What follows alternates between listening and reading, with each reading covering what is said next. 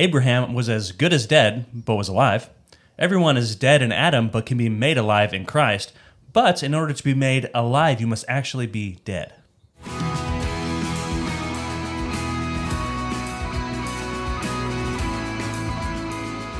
Welcome to Daily Gospel, equipping you to know God through His Word and His Son, Jesus Christ. My name is Keith, and this is Brandon, and we are pastors here in Santa Cruz, California at Gospel Community Church. Welcome, like, subscribe, comment to get the gospel out there, and we hope this is profitable for you as you read through the Bible. Yeah. We're in the book of Romans, week 2 in the book of amazing. Romans. It's amazing. Yes. By the way, if you're just joining us midway through the year here, make sure you check out the reading plan so you can read with us. That's sort of the whole point of this. So you can read, learn as you go, and hopefully get some tools to understand the word better. So hopefully that intro is as clear as the book of Romans. Yeah, I mean, in parts, it does feel like that intro. Yeah, it does. I mean, there's some parts where it's like, is this Yoda talk? But I think we can get some clarity on what's going on in the gospel of, or the book of Romans, which is all about the gospel. Yeah, exactly. I mean, it really is. So that's what the book is all about. We said last week it's all about explaining the gospel. And we saw the outline last week, which we took from D.A. Carson and Doug Moo. I can't think of like a name that sounds more like a theologian than D.A. Carson, and one that sounds less like a theologian than Doug Moo. Like with a name like Moo, you're going to be consigned to a lifetime of dairy farming or something, right? But anyway, they have a great intro to the New Testament. So their outline, which I think is perfect. The first 4 chapters is the gospel as the righteousness of God by faith. And then 5 through 8 is the gospel as the power of God for salvation. Chapters 9 to 11, the gospel in Israel. And then we end the book with the gospel and the transformation of life. So good outline. I think it's going to help us. And we'll see a lot of the theology here. And then we'll end with more the practical side. Again, all theology is practical, okay? I know. Wow. But at the end, we'll kind of bring it down to earth a little bit more. So we've been talking about how salvation is by grace through faith, apart from works of the law. Yep. And that key verse, the theme verse of Romans, is Romans 1, 16 and 17. And we saw there, the gospel which saves, right? So we see the gospel which reveals the righteousness of God, and we define righteousness as God's acts, but also as something that God does for us. It's to be received by faith. So God gives to us the righteousness of Christ and makes us just in His eyes. So we saw those 2 truths, the righteousness of God and how it's applied by faith. And then we also saw with that quote from Habakkuk that this is consistent with the Old Testament. So all these ideas are very important, that this is just an unfolding, a revealing of what we've been learning as we went through the Old Testament as well. Right. And that's why we call this Daily Gospel, and every week we're trying to, even in the Old Testament, talk about how it applies to the New Testament, to the good news of Jesus, because everything leads to that. So that's what we're at. We went through chapters 1 through 3 last week, and now we're in chapter 4. And the question is raised, well, what about Abraham? As we've been looking about there's no justification by the law. Well, what about before the law? What about someone like Abraham, who was around before the Mosaic law? And so that's what's brought up in chapter 4. And the answer is pretty clear. He quotes from Genesis 15:6. Genesis 15:6. And if you haven't listened to our videos on Genesis, go back and check those out. It'll be really helpful to understand the context of Abraham. But that key verse is Abraham believed God and it was counted to him as righteousness. So that's quoted in Romans 4:3. And so what it's showing us is that this was said before the law was given. So it wasn't as if Abraham was a good person and that's what saved him or made him accepted by God or why God chose him, but rather it's that Abraham, like every single person throughout all of history, he was saved by his belief, his trust in the promise of God. Right. So he was believing in Jesus, even though he didn't know that name. He was believing in the promise of an offspring, the promise of the land, the promise of blessing, all these things, and that was fulfilled ultimately in Jesus. And so based on that word from the Old Testament, again, 15 chapters into the Old Testament. I mean, this is ABCs of the Jewish faith. He says in Romans 4:4, now to the one who works, his wages are not counted as a gift, but as his due. And to the one who does not work, but believes in him who justifies the ungodly, his faith is counted as righteousness. So he's directly contrasting working with faith. He's saying the one who doesn't work, right? If you work, then you get a wage. And the wage of our works is, as we saw earlier, is death. Yeah. So he's saying, no, you have to actually not work, and you have to believe instead. So this is very, very important to understanding Paul's gospel. And he goes on to talk about he quotes from the Psalms, right? Just as David, verse 6, also speaks of the blessing of the one to whom God counts righteousness apart from works. Like, he really can't be more explicit in saying these two things are antithetical. It's not grace plus works, or it's not as if works is just a nice addition to faith. It's that in terms of justifying you, these things are totally opposed. Yeah. What a thing to read, like, in certain parts of the church history, right? Yeah. Yeah, pre-Reformation, and yeah, I mean, I guess even today in the Catholic Church, I mean, it's the first thing that comes to mind. But I guess in Protestant circles, where even today in culture, where you're looking to prove your faithfulness and your allegiance to the culture by doing all these good, weird things like posting a black box or whatever. Yeah, absolutely. Yeah, there's many examples we could give, right, of how we try to fit in with the culture or show that we are a good person by something that humans. But it's all nil. Any human works is all nil, right? That's why we need Jesus. So yeah, exactly. And so he's pointing out here that Abraham received righteousness from God before the law was given, before even circumcision. That's super important, because circumcision was sort of that initial sign of inclusion into the people of God. And he's saying, no, this righteousness that was given to him didn't come from any outward works. Right. Even that identification with the people of God. Right, yeah. And so it's all about faith, 100% faith. Right. So faith is the instrument of justification. It's the instrument that God uses for us to receive the grace of God. Yeah. It's not just that, well, Christ is the one who does it, and therefore we don't do anything. It's actually that we can't access that except by stopping work, right? By trusting in him. So this is all super important. So the next few verses, he goes through that about how circumcision was a picture of that faith, but it wasn't, it was, given after the faith, essentially. Yeah, it wasn't the cause of the faith. Yeah. Like, that's the big question that I'm always asking, or that people should be asking when they're reading this too, is like, how do you get faith then? Yeah. Yeah, exactly. So verse 16, we'll just go down a little bit here. He says, that's why it depends on faith, in order that the promise may rest on grace and be guaranteed to all his offspring, not only to the adherent of the law, but also to the one who shares the faith of Abraham, who was the father of us all. So Abraham is the father of all those who believe. So he's obviously the father of the Jewish people, but as we'll see more, later in the book of Romans as well, this is all about faith. So Paul he couldn't really be more explicit about this in chapter 4. And then verse 18, it says, in hope he believed against hope that he should become the father of many nations, as he had been told, so shall your offspring be. He did not weaken in faith when he considered his own body, which was as good as dead, since he was about 100 years old, or when he considered the barrenness of Sarah's womb. So he's pointing to the nature of his faith. And I love this because he's saying Abraham was so old, he was basically dead. He's as good as the dead. Language is so funny. It's just dead. Which Hebrews uses the same language. Yeah. So, pretty funny. Wait, so you're saying Hebrews is written by Paul? Definitely not. Dang it. Definitely not. And so, we see this statement of he was as good as dead. His wife did not have the ability to bear children. We had some conversations in my community group about, Sarah was 90 years old, but in that day, maybe it wasn't that old because, they lived to be 120 or whatever. And I would point to this verse, as good as dead. That's pretty clear that this was a miraculous occurrence. So he trusted in God, right? He believes in God, and therefore God counts that to him as righteousness. Verse 22, right? That is why his faith was counted to him as righteousness. But he says these weren't written for just for us, or for just for him, or just for the Old Testament people, but they're written for us too, so that we can understand that we have faith in Jesus Christ. Right? We put our faith in Jesus Christ, and we have justification through him. So very important chapter. And then we get to chapter 5, and it's the massive statement that it starts with, where it says, therefore, since we have been justified by faith, we have peace with God through our Lord Jesus Christ. So again, to be really clear, how are you made just? How are you made righteous? How are you righteousified? To use the understanding of that word dikaiosune, you're justified by faith. That's how you're made right in God's eyes.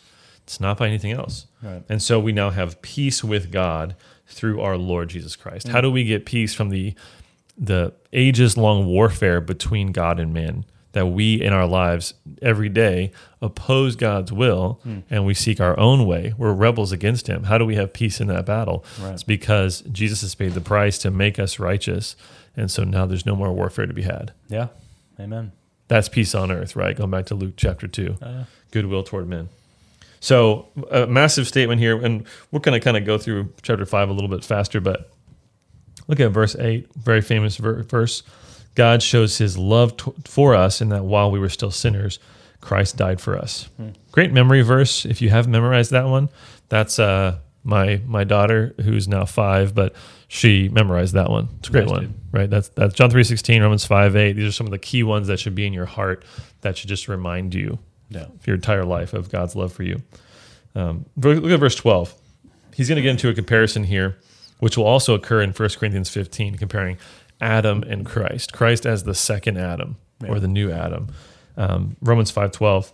Therefore, just as sin came into the world through one man, and death through sin, and so death spread to all men because all sinned.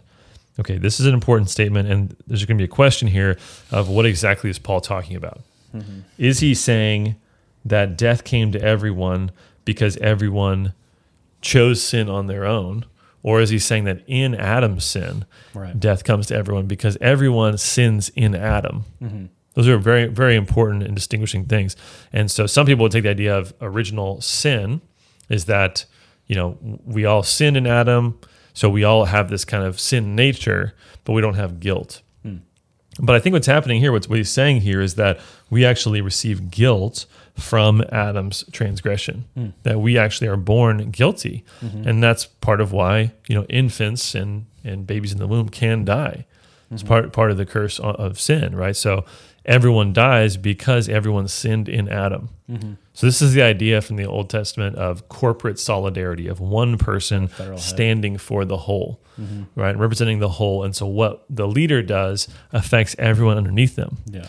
But what Paul's going to show us is, even though that's a hard truth, that you can inherit guilt from Adam's sin, that there's someone else who does the reverse, that Christ reverses that. And just as we inherit the sin of Adam, we can now inherit the righteousness of Christ. Right.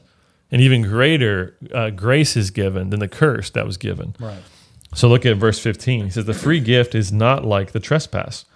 For if many died through one man's trespass, much more have the grace of God and the free gift by the grace of that one man, Jesus Christ, abounded for many. So he says, obviously there's similarities here. Adam and Christ, they're two sides of that coin, but he's saying there's a huge difference here, which is that the work of Christ brings life to everyone. That's the obvious, antithesis of what Adam did. And so verse 18, therefore as one trespass led to condemnation for all men, so one act of righteousness leads to justification and life for all men. So this is where we're getting clearer on what original sin is. Right. It's not just that we have some sort of tendency towards sin because of Adam. It's that we actually have condemnation because of Adam. Condemnation is the opposite of justification, right? Condemnation is the opposite of being righteous. It's that you receive the wrath of God. Yeah. So clearly, it seems like clearly here he's saying we have an imputed guilt, a guilt that's been passed down because of Adam. But the opposite is also true. We have imputed righteousness because of Christ. Look at verse 19. For as by the one man's disobedience the many were made sinners, so by the one man's obedience the many were made righteous. So he's saying this is the same kind of function that's happening here. So Christ as the second Adam, right? Adam was in a situation where he was without a sin nature. He was a truly neutral being, if you want to use that term, in the sense of he could choose sin or he could choose righteousness. And in that neutral state, he chose sin, and Eve obviously with him. And because of that, we all inherit that sin nature. Jesus Christ was the first human since Adam to be in that position, to be in a place where he could choose evil or he could choose good. Right? He wasn't bound by a sin nature. And Jesus, even though he was afflicted by all the temptations that we have, and even though he was born in our broken flesh, he resisted all those temptations and chose righteousness and then gave his life for us. And in that sacrifice, he does the reverse of what Adam did. He spreads blessing to all men. He reverses the curse, and he gives instead righteousness. So maybe this is ABCs for you. I don't know. But I think it's so important to understand exactly how this works and what Paul's saying here. I mean, meditate on this. Think through these passages. Like, really soak this in. This is important to understand. I mean, I think it's super important to understand that, because if you ignore that or you toss it away, like you take away the whole need for Jesus, right? Yeah. So if you don't have that idea of this kind of original sin, then you're more likely to go to other things other than Jesus to be saved. Yeah, exactly. Yeah. And look at verse 20, which is just, I think, just raises the bar. He says, now the law came in to increase the trespass, but where sin increased, grace abounded all the more. So, yes, there's the law, as we're going to see a lot more. The law has a good function, which is to increase our clarity on what sin is, to increase sin, so to speak, right, as he's saying here.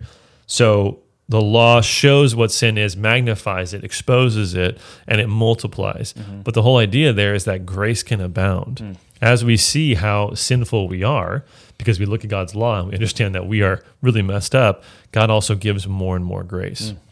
So the natural response to that is, well, if grace abounds when there's more sin, Right. then shouldn't we sin a lot so God can give a lot of grace? Makes sense. So that's where chapter 6 comes in, right? What shall we say then? Are we to continue in sin that grace may abound? It's a great question, right? And again, you can only, when Paul asks questions in Romans, you should be asking the same question. Yeah, exactly. If you're not asking that question, go back and examine what you missed. So here what he's saying is, this grace is so free. It's so amazing. It's not based on works or anything that you've done. Yeah, Right. so maybe works don't matter at all. Yeah. Maybe we should all just sin. Right. So if you're not asking that after chapter 5, you've kind of missed something. Right. He wants you to be amazed and stunned at how lavish God's grace is. But he has to also temper that. He's okay, let's correct that. Let's make sure we don't misunderstand. So he clarifies here. He says, by no means. This is a very strong no in Greek. By no means. He says, how can we who died to sin still live in it? So he points not to justification, not to say, well, you have to be good so that God will love you. No, he actually flips that around. He says, God loves you and you have this new identity in Christ, so how could you not live in line with that identity? Right. If God's proclaimed this of you and he's captured you for his will, how could you not then strive to live in his will? Right. And so this is what he's doing. In verse 3, he talks about baptism, very helpful verse for baptism. Do you not know that all of us who have been baptized into Christ were baptized into his death? So you died with Christ. That's the picture of baptism, is being buried with him, right? That your old self is dying. And then verse 4, he says, we were baptized therefore with him by baptism into death, in order that just as Christ was raised from the dead by the glory of the Father, we too might walk in newness of life. So you died, a new self is raised up, God makes a new creation. So if that is how God sees you, as a justified person, as a righteous person, because of his gift, you have to live in line with that. Right. You have to live consistent. You will live in line And you with will. that. Yeah, you will. It's inevitable because God's grace is that powerful. Right. So let's strive for that. Yeah. Let's ask God for more of that. Yeah, and then, also, I feel like this could also serve as a little bit of a warning too. If there's no transformation in your life, do you actually know the love of Christ? Yeah. So yeah, it's great. Self-examining section of Scripture. Yeah. And it's important, I think, to understand how we should view ourselves. Is it right for a Christian to say that we are sinners? Well, in a sense, yeah. If you're saying people who sin, then I totally get that, right? We are all people who sin. There's never going to be a time, even when you get to the end of your life, when you're much more sanctified, you're still going to sin. But the category of sinner is not the category that Christians are in. Right. And that's an important thing to remember. Yeah, because we've been imputed the righteousness. Yes. Right. So we are saints. Yeah. I know that word has been co-opted by Catholics for, people that are basically idols and whatever, but that's not what it's talking about. It's talking about holy ones. You have been made, if you believe in Jesus, you've been made holy. Right. So view yourself as that. You're not a sinner who just happens to be saved, right? You're someone who is sanctified, made holy by God, who happens to sin, who fails. And so that shouldn't identify who you are. Yeah, you're not a perfect saint. You're being made perfect in Christ. So in a sense, you're perfect, but you're not quite there yet. And this is probably my biggest, I don't necessarily have a beef against 12-step programs, but I think probably my biggest complaint Yeah, I haven't looked into it a ton, but my biggest complaint on the surface would be that, for a Christian 12-step program, for someone to get up there and say, "Hi, I'm Bob, and I'm an alcoholic," I want to say, no, you're a saint, and you also are still struggling with this indwelling sin. Right. Yeah. That's very different. The identifying marker is not the habitual sin; it's your placement in relation to Christ. Yes, Yeah. exactly. Yeah. So in verse 11 here, he says, "So you must consider yourselves dead to sin and alive to God in Christ Jesus." That's what I'm talking about. You're dead. So that old man is gone. You're alive now. So start living like that. Yeah. And that's what the next few verses are about. He says, verse 13, "Do not present your members," meaning your body parts, "to sin as instruments for unrighteousness, but present yourselves to God as those who have been brought from death to life, and your members to God as instruments of righteousness. For sin will have no dominion over you, since you are not under law, but under grace." What a great passage. So yeah, we see some of the implications, right? Yeah, that's an amazing passage. Another good memory verse, if you're struggling with a certain sin, to say, wait, I can't present my body to do what is dishonoring to God because I'm not under that dominion of sin anymore. I have the Spirit living within me. I have the ability to change. Yeah, I mean, sometimes it takes that reminder for the Christian to realize, to step into that new life more. Yeah. And it's something that I think we sometimes diminish or misunderstand as Christians. We think it's just about, well, God forgives me. Yeah, but God also gives you the power to change in that new identity. So embrace that. Change. Verse 15, "What then, are we to sin because we are not under the law but under grace? By no means." Yeah. So he's going to say, no, you're not a sin of the old life. You're a slave of righteousness. You're a slave of righteousness. But we should get to chapter 7 real quick, because chapter 7 I think is super important. So in the first part, he talks about how the law is only binding on someone as long as they're alive. Yeah. Right? So if you're married to a woman and if she dies, you're free to remarry. Or I think he uses a woman married to a man, but whatever, either way, if someone dies, they're freed from that covenant. And so what he says in verse 4 is that this is true for us in regards to the law. Verse 4, "Likewise, my brothers, you also have died to the law through the body of Christ, so that you may belong to another." So you're dead to that old way. The law isn't binding on you in that sense. And so you're free. And then he goes into, okay, let's talk more about the law. So in verse 7, he explains the law is not sinful, and yet the law produces more sin is kind of the argument. And so it seems confusing. He's saying, I didn't even know what it was to covet before I read the law. You should not covet. And then I immediately wanted to covet everything. Sin sprang up inside of me, right, and took advantage of that. And so he says, verse 11, "For sin, seizing an opportunity through the commandment, deceived me, and through it killed me." So, his conclusion is, so the law is holy, and the commandment is holy and righteous and good. So he's saying the law allowed sin to come alive and kill me, therefore the law is good.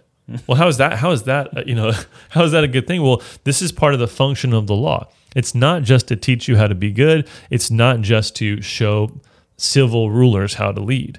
It's also to kill you, to show you that you can never be righteous. Right. And therefore to point you to Christ. Yeah. It's like when Jesus says, "You therefore shall be righteous as your Father in heaven is righteous," right? Matthew 5:48, I think it is. Well, that should discourage you, right? That's a high bar. Yeah. And I don't think you're doing a great job with that. So what the whole idea there is that the law shows you how sinful you are so that you can see your desperate need for Jesus. So he goes on to ask that question, did that which is good then bring death to me? By no means. It was sin producing death in me through what is good, in order that sin might be shown to be sin. So sin, in reaction to what is good, becomes more clearly sin. And he says, and through the commandment might become sinful beyond measure. So it clarifies, it shows us. So if you're reading God's word, you're going to be feeling guilty a lot. And that's actually a good thing, according to Paul, because it points you to, not to, you have to work harder, but to, you need Jesus. Right. You need forgiveness. Yeah. So he goes on to talk in this passage about this struggle he has, the struggle with sin, that he wants to do good, but evil is close at hand. The question here is he talking about someone who is not a Christian or someone who is a Christian? I would say he's talking about someone who is a Christian, and verse 22 seems to indicate that, right? Where he says, I delight in the law of God in my inner being. So that's not the words of someone who's a non-Christian, but he's saying, I still struggle with sin. I still struggle. And the idea here is that there's the flesh and the spirit, and the flesh is that indwelling sin. Even though you are a Christian, even though you're not a sinner by definition, you still have the flesh, this old man, hanging on to you. And so you have to, day by day, try to mortify that, to kill that, to put away the old man and to take on the new man. Yeah. And so he points to that struggle. Verse 21, he says, I find it to be a law that when I want to do right, evil lies close at hand. For I delight in the law of God in my inner being, but I see in my members another law waging war against the law of my mind and making me captive to the law of sin that dwells in my members. So he says, I'm stuck. I'm really broken because I want to do good, but I can't do good. And so I think this is reassuring to me that Paul understood this, that he struggled with this, that he had this battle, but he also gives us an answer, Right. which is at the end here. He says, wretched man that I am, who will deliver me from this body of death? Thanks be to God through Jesus Christ our Lord. So then I myself serve the law of God with my mind, but with my flesh I serve the law of sin. So this is the struggle of sanctification. Yeah. We know who we are in Christ. We have this new identity, but day to day we still struggle. We still fail. And what Paul's showing us here is that there's hope, right? You can be justified through Christ. You can have peace with God, and also that God's going to, over time, through His Spirit, sanctify you.